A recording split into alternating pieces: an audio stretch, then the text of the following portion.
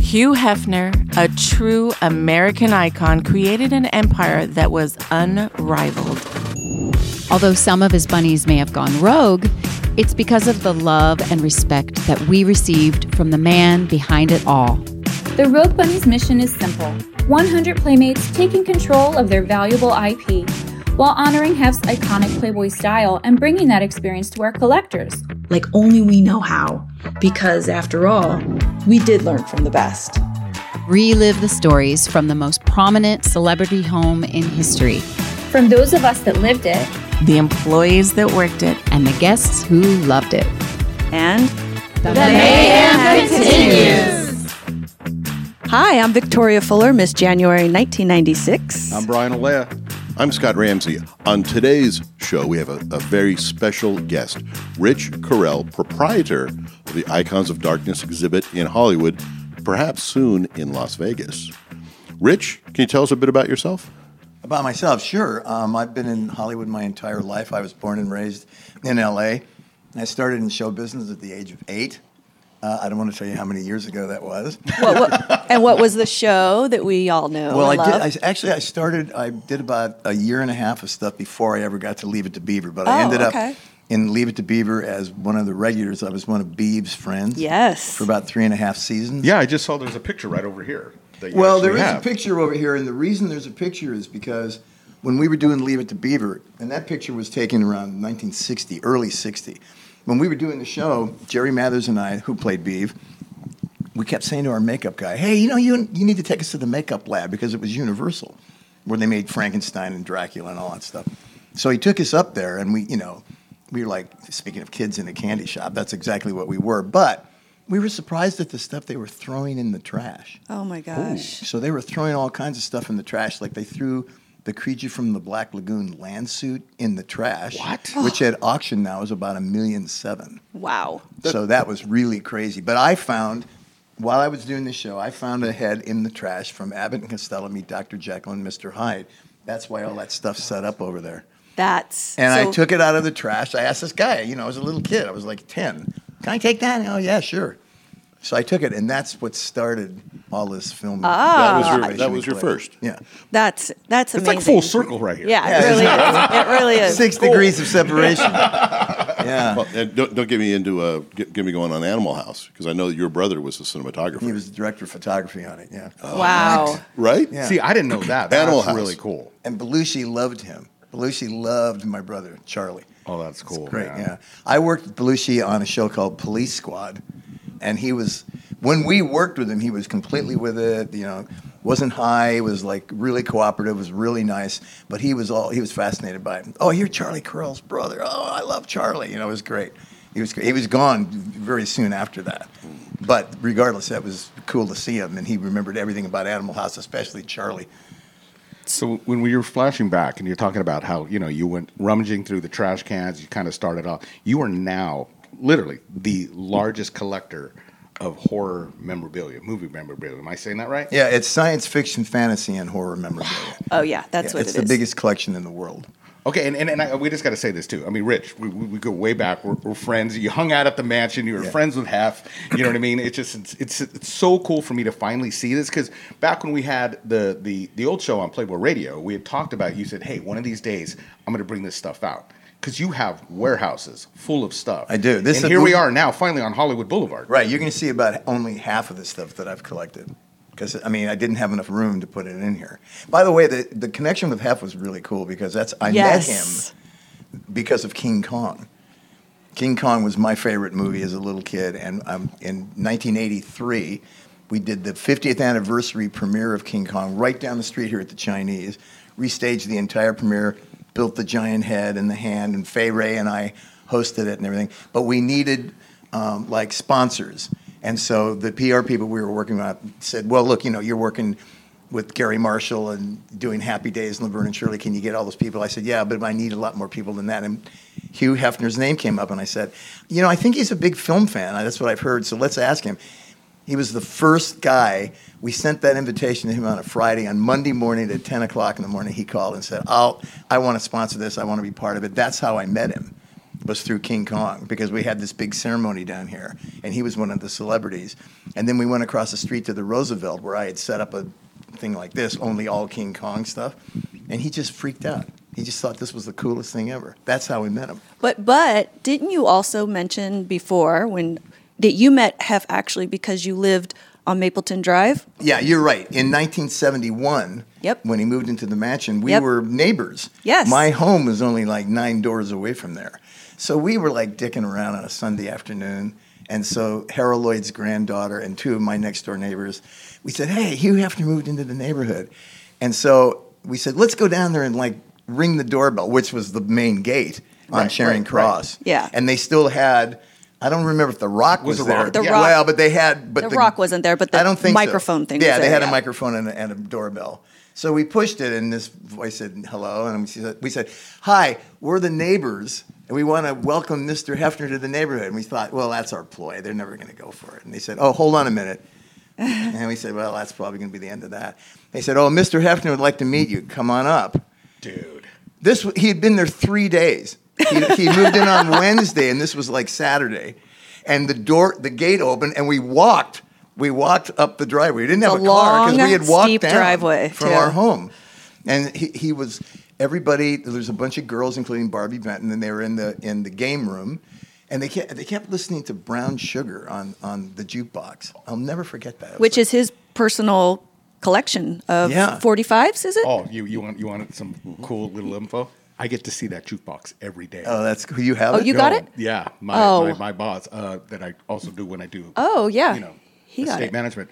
Victorino owns the freaking jukebox. Those are all It's Hef's so personal cool, records. and you see all the 45s are right there. Yeah. It is Well, just sick. he came out and said, hi, you're the neighbors, which we were, but we never thought he was going to like go for this. And anyway, so he showed us around, and he took us, I think we went through the Great Hall, I think. And then he took us in the back, and they were working on the grotto. The grotto wasn't done. How old was he at that time? In 1971? Yeah, how old was he? He was in his 40s, wasn't he? Well, he was young. Yeah, he was really young. Prime time. 23. That's so cool. Yeah. And so he was... We're just going to go ring the doorbell and go say hi to Hef. Hi there. Well, the best thing Hugh, is that when welcome they to the invited us freaking- up, we walked up like we were tramps or something. It was like, But, That's a hell of a also, walk. too, you also said that before Hef even moved in, you were up at the mansion Yeah. because Sir Arthur Letts was the previous owner. there was a guy named Letts Yes, who lived there. Yep. yes, He was a yes. friend of my father's. So Can from you time imagine? to time, they would invite us up for Yeah, he went up to dinner the and mansion stuff. This before. was long Whoa, before, whoa, whoa, long what? before Hef got Yes. there. Yeah. Yes. Yeah. Rich probably has the biggest history with the mansion than anybody else. So you know the whole story. Then maybe you can tell us. Which is? the question is about Mrs. Letts. Yeah.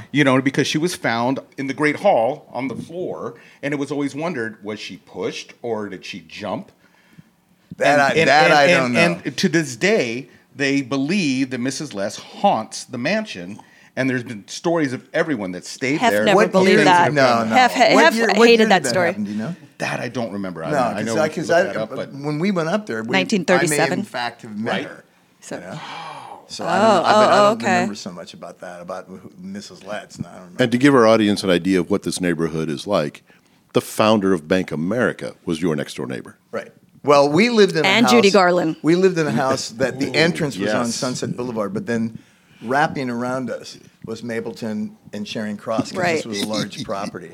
So our neighbors were Alan Ladd. These are next door neighbors. Alan Ladd, Lana Turner, Judy Garland. Oh my gosh. on. Then we had Humphrey Bogart and Lauren Bacall. Oh Sammy gosh. Kahn, the Gianninis, who founded the Bank of America. Yep. Walt Disney, Jerry Walt Lewis. Disney and lived Carol next Burnett. to where Hef moved in. That's But incredible. we spent a lot of time with Disney, actually. They Okay, went. we want Okay. to talk about the story with Judy Garland because I remember you telling me this and I was floored. But we're going to take a quick break. So let's do a quick break. We'll be right back. You are listening to Rogue Bunny's Mayhem.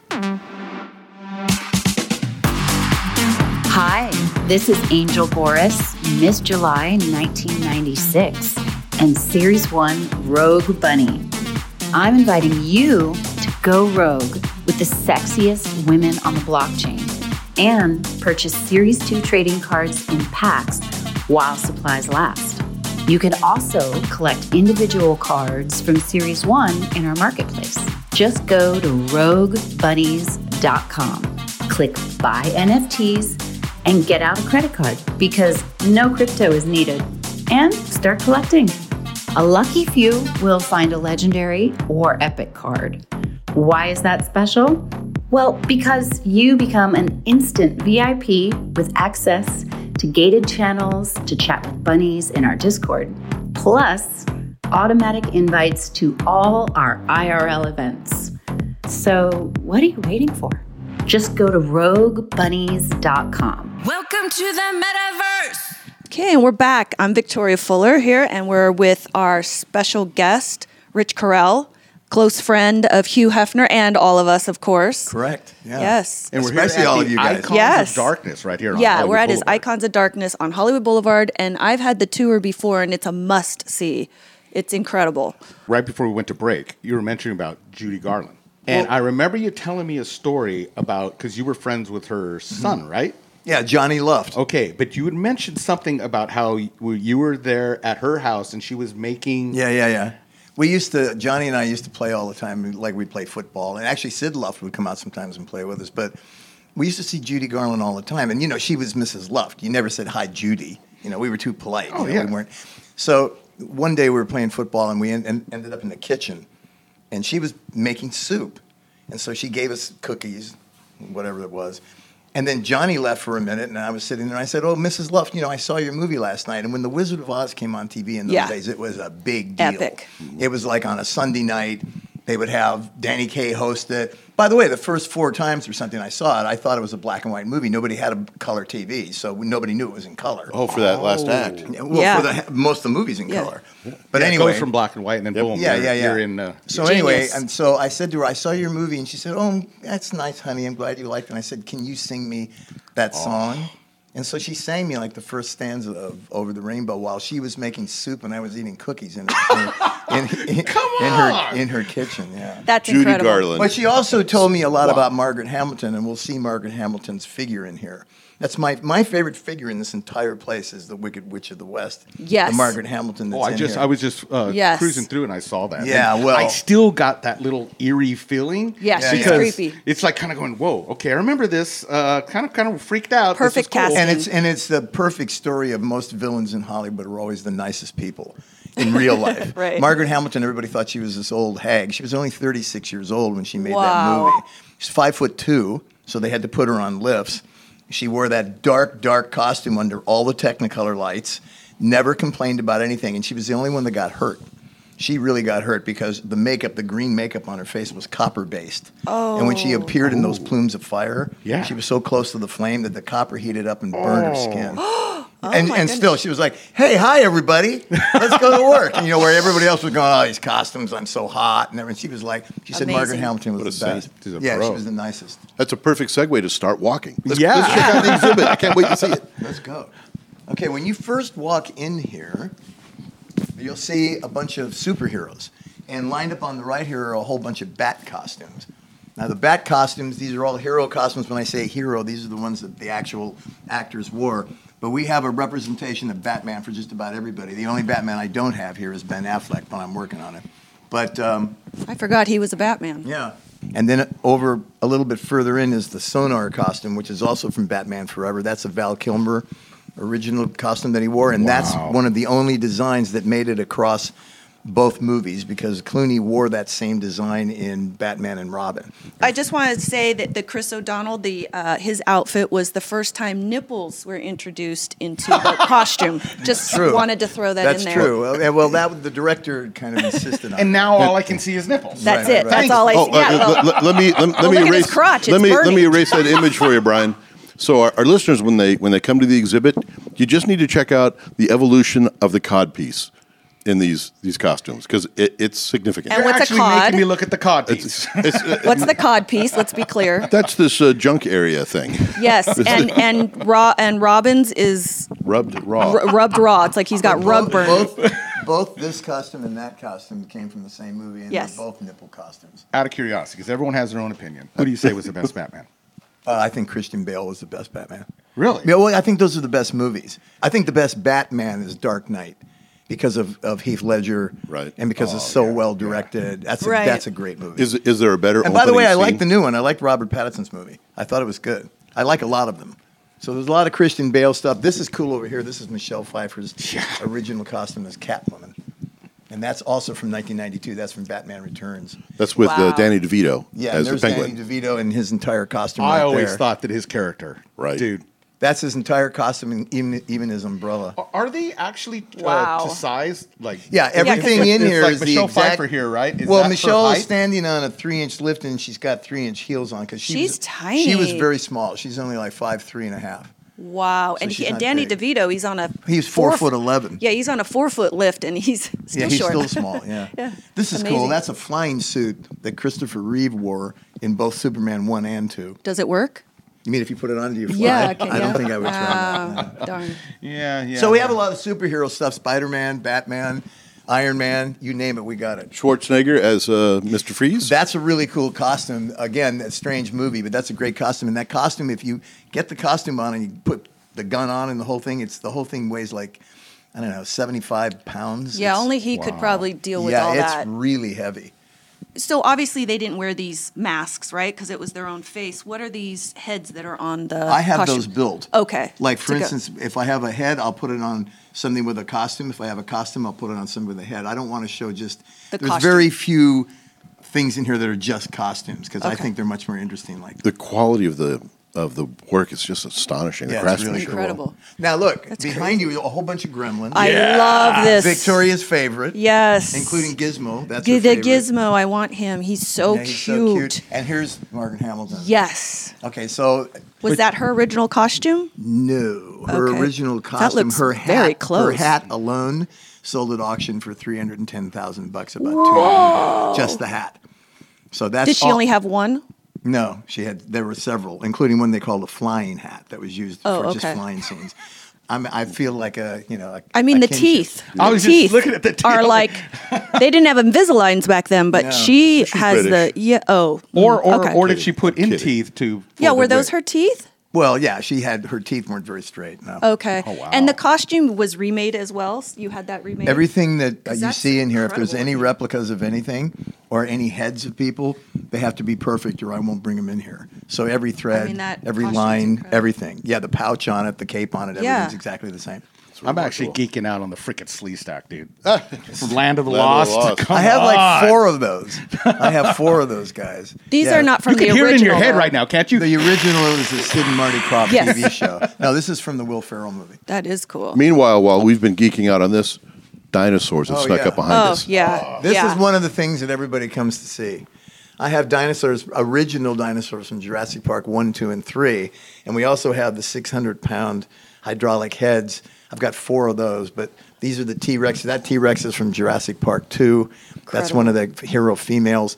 This is the sneezing Brachiosaurus that sneezes on the ground in the Yes. tree. Yes. All of the baby birds are from Jurassic Park 3 from the nest. Wow. Those are pteranodons. Here's the mom's head.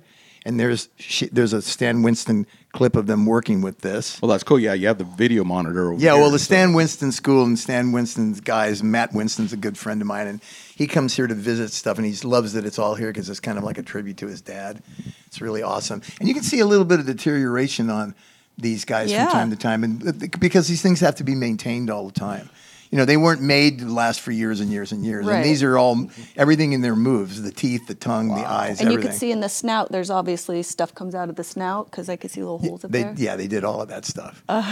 Army of Darkness is like Yes, everybody's this is the favorite. one I'm looking at But I because have a I'm lo- flashing back to the mansion. You have some of this in your dude. house. Yeah. You used to bring a lot of your stuff over to the Yeah, Playboy Mansion for yeah. Halloween I have a parties. lot of Army of Darkness stuff, but those people are interested in this. Those are miniatures they used in when the army starts coming to life.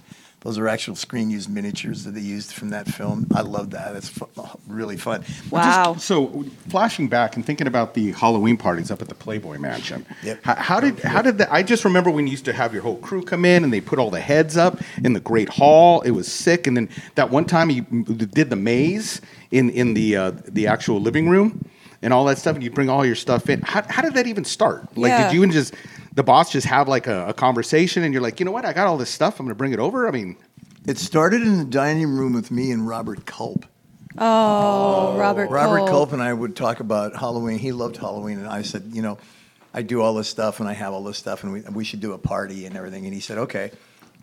I'm going to talk to Hef about that. And he ended up talking to Mary about it, Mary O'Connor. Yes. And then I went to Hef and said, are you interested? Because Hef and Kim used to come to my house when the kids were little on Halloween. They were Marsden good friends Cooper, by yeah. that point when Marsden and Cooper were small kids. And Hef would say to me, we should put some of this stuff up to decorate the mansion. And I would say, well, some of it goes on tour, so it's not around. But if we ever have a chance to do it, I'll let you know.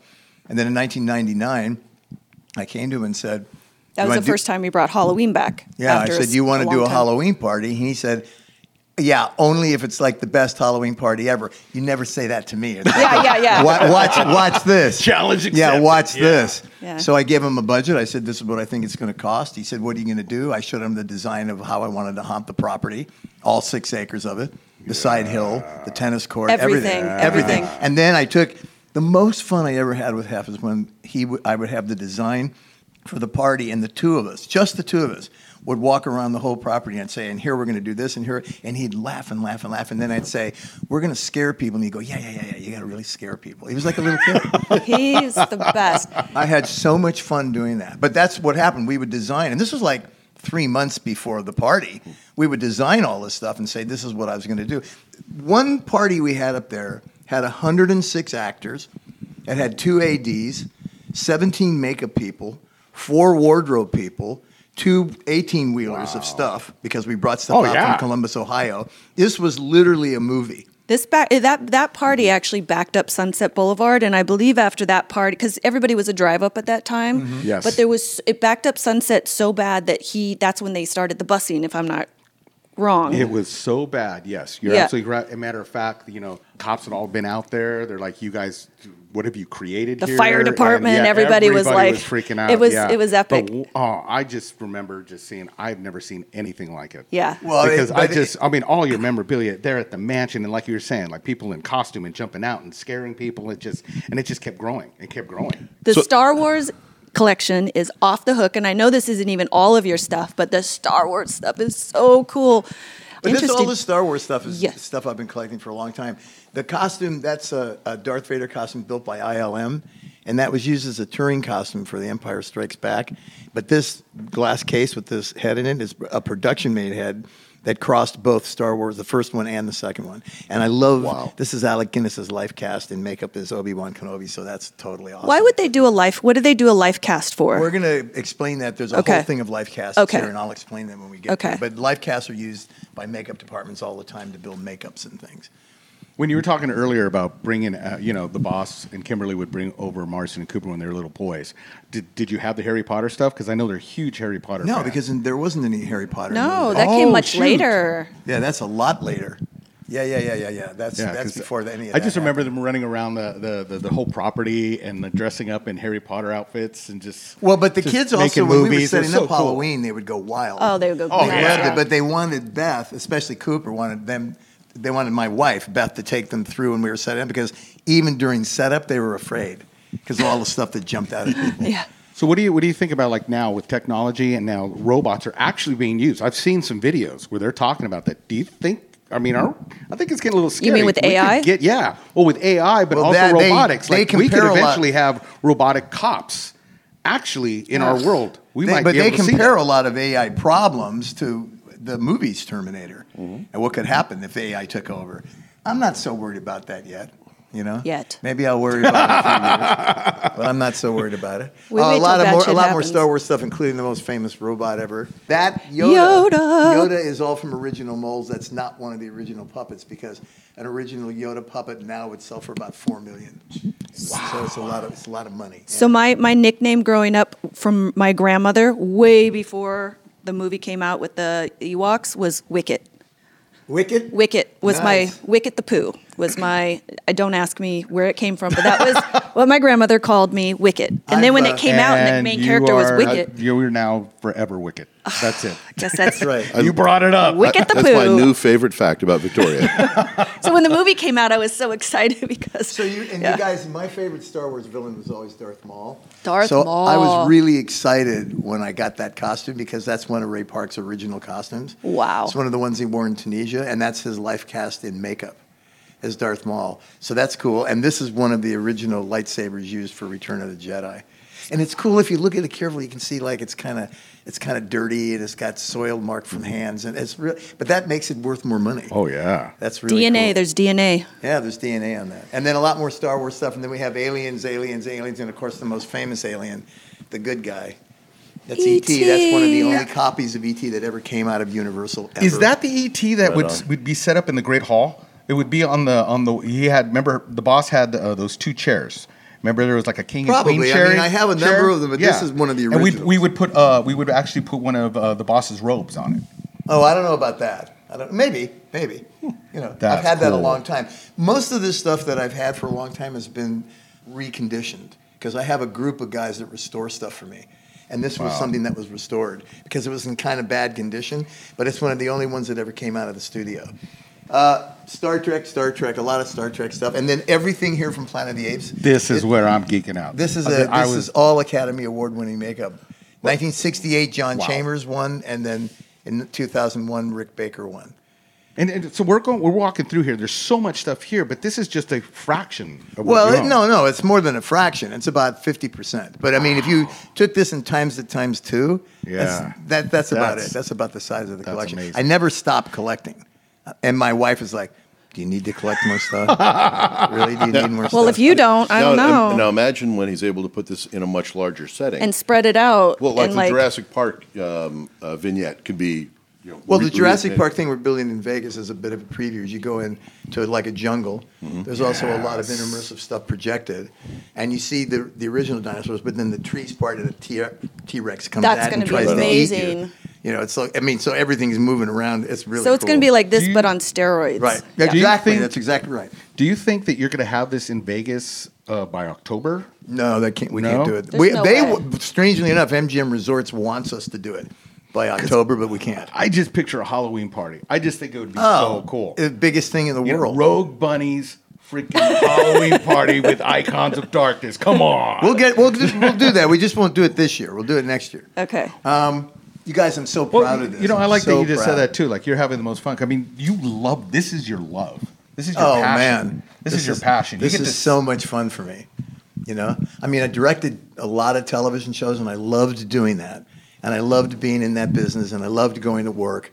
That was really fun. But this is the stuff I dream about at night and get up and go, hey, I'm going to go do this. You created Hannah Montana. I did. Yeah. There's a little bit of a contrast between Hannah Montana and the scariest aspects of Hollywood. And The Shining. Yeah. The Shining, yes. Like, this is better than the Wax Museum. I won't bring stuff in here unless it's, like, perfect. It's like if people sculpt heads for me. Right now we're doing Tommy Lee Jones and Will Smith from Men in Black because I just bought their costumes, and I have a lot of those aliens, so we're going to do like a Men in Black display. But the guys making the heads, if they're not perfect, then I'll have them redo them. So you don't only collect the original movie stuff, you also create stuff to add to the experience. Correct. That's amazing. They want everybody to see it the way it was. Well, that's why this exhibit has so much impact. The screen used props and items are amazing, but the way that you present them that puts it over the top. Well, you know, you guys, this place that we're in right this very second, this was a clothing store, and these were the dressing rooms. This was American Eagle. Yeah. And these were dressing rooms. Wow. So when we rented this place, I looked at it and went, wait a minute. I can make little sets out of this. This is great. And so we put the scarier stuff in because it's kind of claustrophobic. Mm-hmm. And then we have stuff that jumps at people, and that really gets people. Well, I don't want to give it away, but I know the stuff that jumps. But the thing is, one of the things that's cool about this collection is that a lot of this stuff is old enough to have been made before the dawn of CGI. Mm-hmm. That's why the dinosaurs are so cool, because they're practical dinosaurs. Now, when they do Jurassic World, everything's a computer. Yeah, everything's CGI. They make maquettes, but they don't make the full-size guys. Can I ask you, when after he was doing the Halloween parties with all your stuff after a while, he just kept some of the decorations up, like over the front door. Was that yours? Did you get that for him? And then he would just cover it. The stuff that he kept the most was the gargoyles. The gargoyles. It was always on the front of the house, and then it was permanently there on the front of the house, which was odd. I asked him, I said, should I rent these or buy them? And he said, well, what are they? I showed him what they were and what they did. He said, well, buy them. And so he went and bought them. They weren't that expensive, actually. Okay, so those weren't movie But then things. they moved, and they did their wings, and they breathed fire and stuff. Yeah. And then he just said, leave them up there. Yeah, and I thought, remember summertime, they're still there. He wants to leave stuff on the house like that? This guy is awesome. They were the coolest. Yeah, he just left them up. This is all stuff from Walking Dead. Norman Reedus' original costume and crossbow, and the dead guy on the ground, and zombies walking up behind him. This was actually donated to us by AMC because they wanted that in here. And they said to me, "You'll like this, Brian." They said to me, "So what are you going to do with this stuff?" Because they just gave us the costume and the crossbow. I said, "I'm going to make a head of him. I'm going to put him in a set where there's a zombie laying on the ground. And the zombie has an arrow, and there's another zombie coming up behind him like in the show." And they said to me, "Oh, okay, so you're going to have zombies in the set?" And I went, "Yeah." And they said, "Well, do you have any zombies?" Me. It was like, let me open my warehouse. Let me open up the warehouse. I got about 90 of them. Let's see what we'll do. You know, well, I remember you allowed me to come over and tour the house back in the day. And you were just seeing all the stuff you'd gotten set up for the Halloween party. Yeah. And you're like, "Oh, Brian, this is nothing. Look at this." And all of a sudden, you have your garage, and your garage just opens up, and the whole thing was just filled. So I think it's funny. Do you have? But the funny thing is, people who know I collect this stuff, the people who know, they always say, "Oh, we have to see your house." And my house is not the Addams family house. It's just a regular house. You know, my Gorgeous wife house, my by the way. wife Beth awesome, is like, no. We're not going to put all this stuff in the house. You do have some stuff, though. Some. Yeah. Not a lot, but some. Well, it's a lot. Not a lot to me. Yeah. Let's rephrase that. Dude, you have the ultimate toy collection. The It ultimate. is the ultimate. Except it's full size. Yeah, I mean, it's sick. You notice.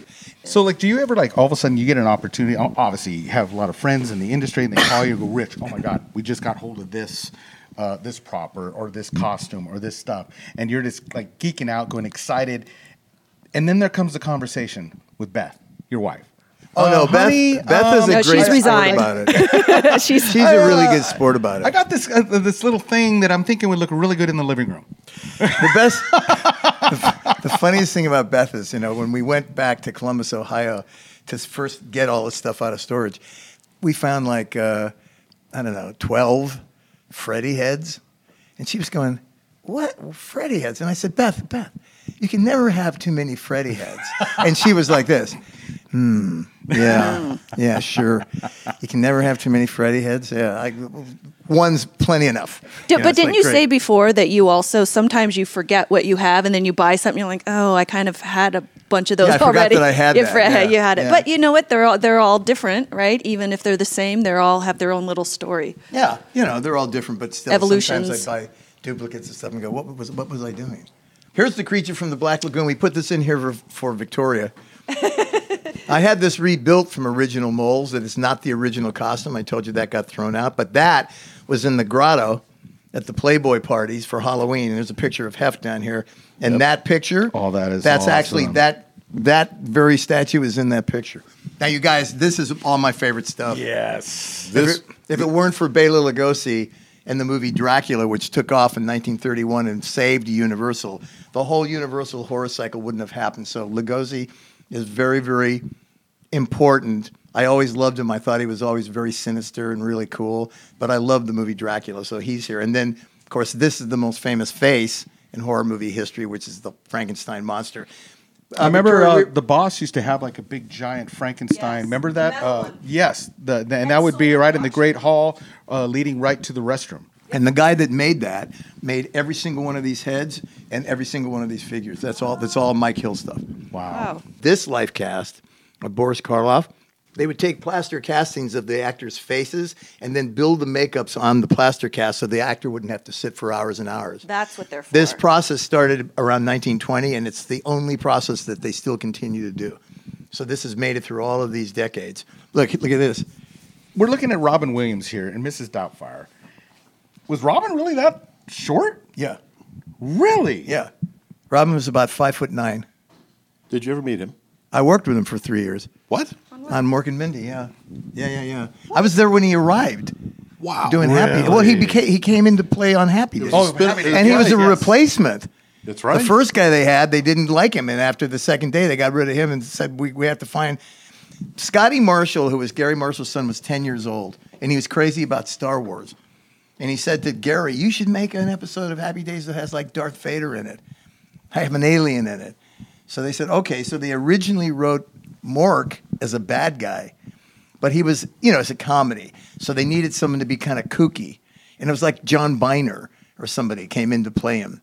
And it just didn't work out very well. And so they said, now we got to get somebody. And Ronnie Hallen, who was Gary's sister, that's Penny Marshall's sister, older sister, was one of the casting people. And she had been in San Francisco 2 months before it to a nightclub and saw Robin Williams. And he made all these noises, was doing all these faces and stuff. She said, let's see if we can get this guy. They got him. They brought him down. And I mean, like, he took over. There was no way that Robin could play mean. Because so he always played like interesting, but like originally Mork was supposed to be a bad guy that came to take Fonzie away.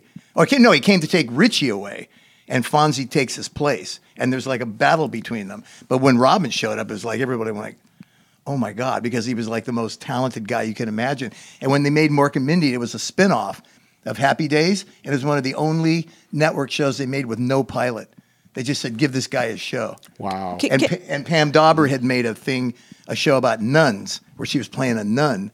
And they said, use this girl and get this guy and just make Mork and Mindy. Don't even make a pilot. Is it true that they had to have someone special on the set all the time listening to Robin Williams because he would say profanity hidden inside of his... No. Oh, I read that. No, and the other thing is he was a fantastic improv guy. Yes. But... in multi-camera, you have to hit marks, and you have to land over here, and you have to do blocking. So they had a ton of cameras, right? Yeah, it wasn't quite the improv that everybody thought it was.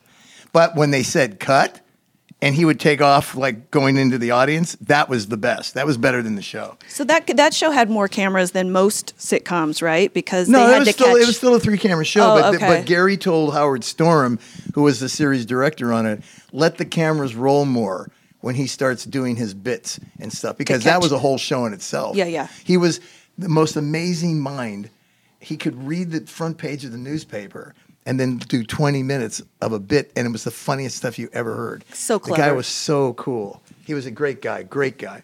Digging on the Crow, man. Had to have the Crow in here. Yes. Brandon Lee was killed doing this movie, which was awful. That was a gun accident. But this is one of his original costumes from the movie, and he was a friend of mine, so... I had to have him in here, and plus that's a great fantasy movie. I like that movie a lot. All the RoboCop stuff, the Versace designed Judge Dredd costume of Sylvester Stallone's. Designed by Versace. Mm-hmm. Amazing. And then over here, this is so cool. Check this out. The hammer, man. This is Chris Helmsworth hammer from Thor: The Dark World, the original hammer. And then this is Captain America. This is one of the screen-used battle damaged from the Avengers. This happened to be Captain America's from the Avengers. This is Stan Lee's costume that he had on in Iron Man, and he's actually called Hef by Robert Downey Jr. So he was supposed to be Hef here with the pipe and this is what he wore in the movie, and that's a nice figure of Stan, who's obviously one of the founders of Marvel. So now I'm looking at the smoking jacket because the boss had two different kinds of smoking jackets. He had this one, which is like more of the red velvet, and then he had the other one, which was more of the heavier one.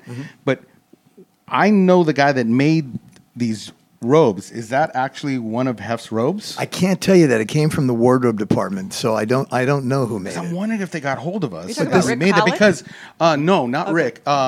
It's actually another gentleman in Beverly Hills who actually made these. I remember we were commissioned at one time for the museum, wax museum down the street, and that is one of Hef's robes that was made for that. So I'm curious if we had that made. But it's so cool. That is awesome. Yeah, and that came right from the studio. You know, it's a tribute to Hef as well as a tribute to Stan. So I love that thing. That's a great. And that's how we end the tour. Actually, Rich, we cannot thank you enough. This was the most amazing afternoon for us. Our listeners, you need to get here if you're in Los Angeles. Get to the Icons of Darkness exhibit in Hollywood. It's amazing. Catch it before it goes to Las Vegas. And it's right on Hollywood Boulevard, right at the now Dolby Theater, Groman's Chinese Theater. And it's kind of hidden. Corner of Hollywood and Highland. Right at the corner next to Foot Locker. It is a must-see. I've been twice now. I will probably come again because there's so much to see. And just even the second time, I saw so much more than I did the first time. It's just endless. It's amazing. If you guys had fun, I had more fun than you did. So how about that? Well, Rich, I have a great time doing Thank you this. so much, man. You bet. I mean, and thank you for your friendship and you're just like the coolest freaking dude. I swear, I man. know. By the way, Brian's my agent. Brian is my agent, ladies and gentlemen. Yeah. Well, and there's got to be a website, right, that people can go to? Yeah. with Icons of Darkness. Yeah. You go it? to iconsofdarkness.com on any social media, and you can see stories about me and the collection and where we are, and you can get tickets or whatever you want to do. Okay, well, we're going to revisit this collection when it's, in its new home, and I look forward to that. Yeah, me too. This is awesome. Thank you so much, Rich. I'm Brian Olea. I'm Victoria Fuller. Scott Ramsey. And the mayhem continues. Hey, Mayhem Familia, don't forget to click, like, and subscribe. And tell all your friends. Also, visit us at rbmayhemshow.com. That's RB Mayhem, mayhem spelled M-A-Y-H-E-M, show.com.